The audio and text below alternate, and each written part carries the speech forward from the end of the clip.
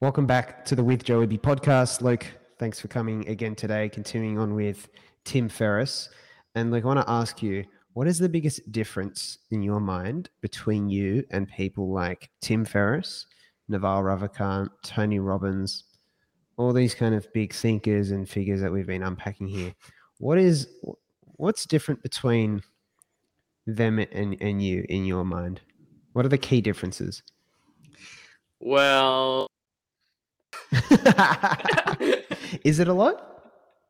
I don't know. Does anything come to mind? Not in particular. I don't. Isn't that interesting? Yeah, I've taken a lot from. I've taken bits and pieces from all those people, but nothing I can really point to. Exactly. And I guess my question is very loaded as usual. And it's loaded in that I think there's these concepts like the endowment effect, which is we normally put people who are, I hesitate to use the word successful, obviously, for anyone who knows the themes of this podcast, but people who are in the public figures, who are widely respected, who are widely followed, whose achievements are very public and very visible. And we have this tendency to put them on a pedestal, like there's some sort of supernatural ability that they have. People like Elon Musk, because all the crazy things he does, athletes, right? Serena Williams, Usain Bolt, you name it. And it's very common. I think it's common because people like to kind of, we're very interesting. Like we feel like we can't do it because there's not that supernatural gift that they have, that really in truth, all those people kind of profess that they are very actually more similar to us than anything else. There's not really any substantial differences, just choices. I think really just simple choices they've made. Last time with Tim Ferriss, we talked about priming death. It's been a while since we talked about that.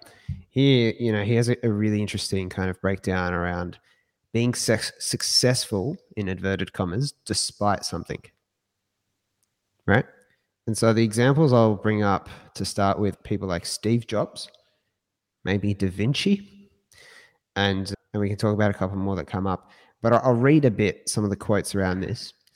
Ferriss says, successful people, however they define that, succeed despite their flaws, not because they don't have any.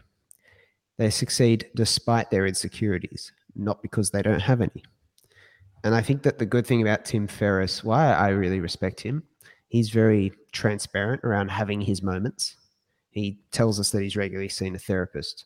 He tells us that he's often very lazy during the day. He often fritters away time. And I think we have a very big cultural problem because people see these public figures, people like Tim Ferriss, and they'll see something that they do that is maybe not a positive part of them, probably not the part that's like maybe Tim Ferriss was a real hustler, right? Early on, for sure.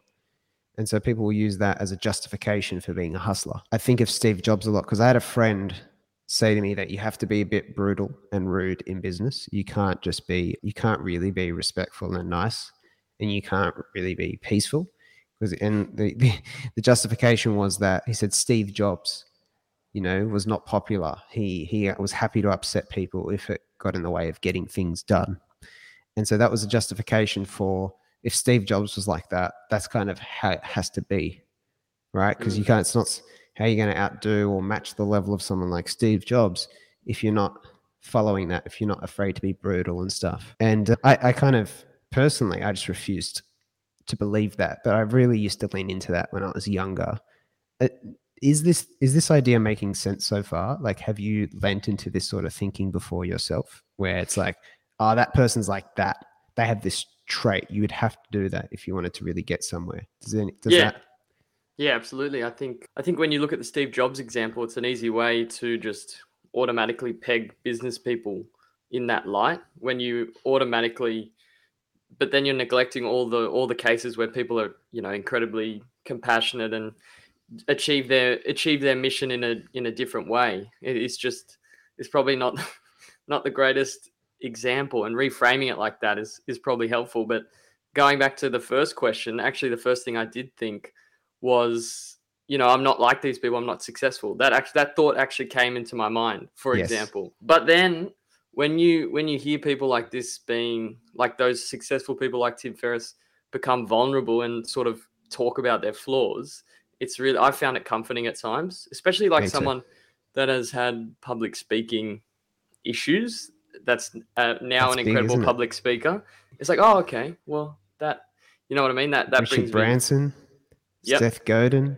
Seth Godin says he started off public speaking. He was like 800th in the competition he started or something. You know, he's like one of the best bloody public speakers, done TED Talks. And Tim Ferriss, he's like backstage at the TED Talks. Everyone is shitting themselves. Yes, people are like throwing up. They are besides themselves.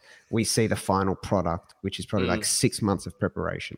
Like, no doubt, I heard him say in a podcast episode, like 6 months of preparation for a lot of people Wow. for a TED Talk.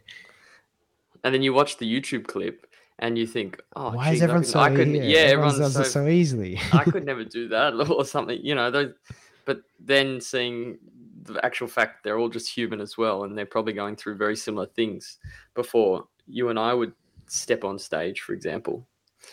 Yeah, so I think this is a very big idea. There's probably a couple of different versions of this successful despite. So I want to bring it back to that.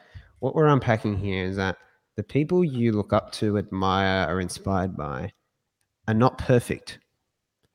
And they're in a particular position despite not having really optimized things very well in some areas or overcome major like personal flaws. Other examples that are coming to mind, Jerry Seinfeld, I think he's very open about the fact that he's not the best actor.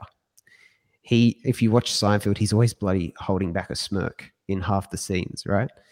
But he covered his ass by working with the other three who are just incredible actors, right? Michael Richards, Jason Alexander, Julia Dreyfus-Smith, right? So you got these like overcoming their shortcomings.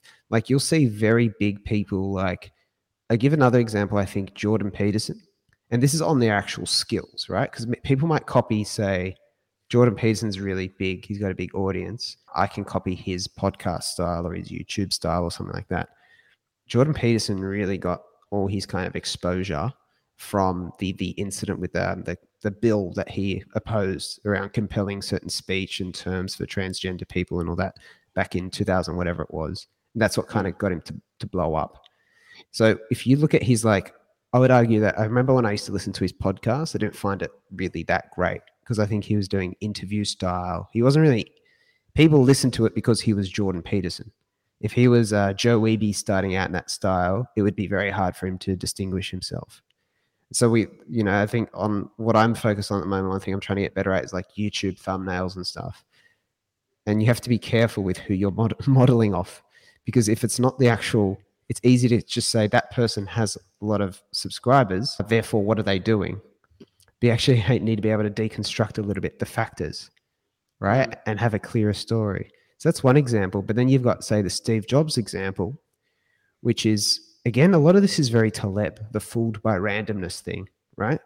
Where you're very bad at actually unpacking the formula that got people to a certain success. And we're very bad at, we assume it was this factor just because we see it. It's like the Steve Jobs thing. What I've heard a lot of people, like in Ed Catmull's book called Creativity Inc. about Pixar, he talks about the perception of Steve Jobs is really very limited in the public. That really relates to Steve Jobs early on. Whereas after he left Apple and came back, he was a lot more mature. He developed a lot in those later years. I'm sure he wasn't like freaking Gandhi, but imagine that. But like he was much more reformed. Like I'm sure he's still direct and didn't take bullshit and had high standards and kept people to high standards. But I think he mellowed out a bit. Whereas when he was young, he was very erratic, really irrational all the time from all these accounts. So it's easy to think, oh, you need to be like really brutal, always like going against everyone in your team and telling them how shit they are to be successful. It's just absolute baloney. Like there's so many other examples. Like I think of Ferris's and Godins and people like that who have done well in business, very well in business, despite not being that, right? It's just like elsewhere in the blog, I call it the blue unicorn principle. Like there's just no one way. So there's all these. And then I think the third level is like these insecurities, right? They all have fear, right? They all like, you think like so many people think that all these guys just don't have fear. They're not scared. Like Nadal just won the Australian Open at the age of 35. It's 2022 now, right? And he thought, shit, I don't know if I'll ever going to be able to play again a couple of months ago. And even though he's got 20 Grand Slams, he had to wrestle with self-doubt. So like if it's still a factor for those people, what gives you the right to think that it's not going to be a factor for you, or that you're just going to like, that's not going to be a limiting factor at some point? And I love what you said, right? When they're vulnerable, it brings you back to reality, doesn't it? You just think, oh, fuck, what's my actual excuse? Like that's actually part of this process. So people overcome this. Therefore, there must be a way I can overcome it. I just think it's such a powerful reframe. It's a really important point that Ferriss makes around success. You know, again, what the fuck is that? But it's situational. Yeah. And don't you think everyone's success is so unique? So it's pinning it down to one sort of even character. Yeah. No, imagine if you just started going around treating people, you know, like Steve Jobs did. But this is what people do.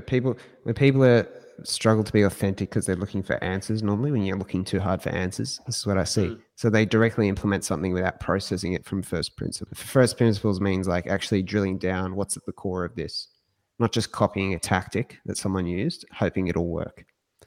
Because normally you don't really get the point behind it. It's just, you're 100% like correct that the tricky thing is someone like Steve Jobs or Tim Ferriss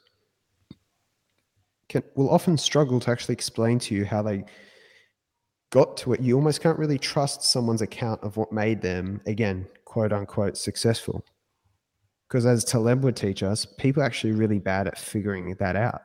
I was talking to my friend Robbie yesterday, who's talking about all the random factors that have helped him with this company so far. Like there was a mistake he made on his credit card that gave him enough money to build the prototype of the product. And his first hire, he found very randomly and is like an absolute godsend of a team member. And he's been hiring for months, can't find people of that quality. He just got very lucky with this hire. And that's such a big factor. So you just got all these random factors. But last example before we wrapped up was I want to talk about Da Vinci. So Da Vinci is someone we've talked about a lot on the podcast, and he did so many different things, right? 500 plus years ago and all that. But it's interesting to look at someone like Da Vinci, who is so like revered and celebrated. If you actually look into his story, I actually think the guy could have done so much more. Like he had this big drawback, which is that he never actually shared what he discovered. He just wrote it in notebooks, and people found it later when they went through his stuff. And in the book I read on him, done by Walter Isaacson, he's talking about how Da Vinci probably would have benefited from a good kind of partner or business partner who was good at commercial stuff. Because Da Vinci just wanted to create. He was just a slave of kind of passion and interest, which is great. It's what led him to, but he would have benefited from someone with him who wanted to share and publish and market his findings. And so even that kind of, it's hard to say Da Vinci could have done more. It's really interesting that, he got to where he was despite something. And if with a couple of tweaks, he could have contributed way more with all these discoveries he stumbled across and moved humanity forward another couple of centuries, which is crazy, but it's pretty clear if you actually go into the story. So very important to remember, all right? Most people you're looking at as successful despite something. And there's guaranteed, no one's perfect.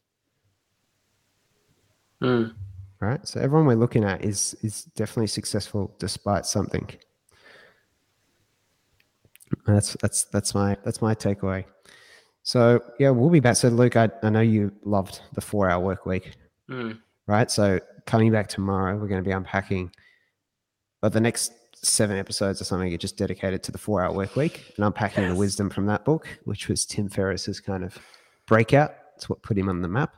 So we'll be unpacking that tomorrow. If you're listening along and enjoying the podcast, we have an episode every day, but there is in the show notes a link to further resources, including the newsletter. So if you go to the Everything Joe, you can sign up for the Dorman newsletter, link there, and you'll get an in-depth once a week, just the best episode and a summary of that. So that's in the show notes. This is Luke and Joe. We'll be back again tomorrow and looking forward to it.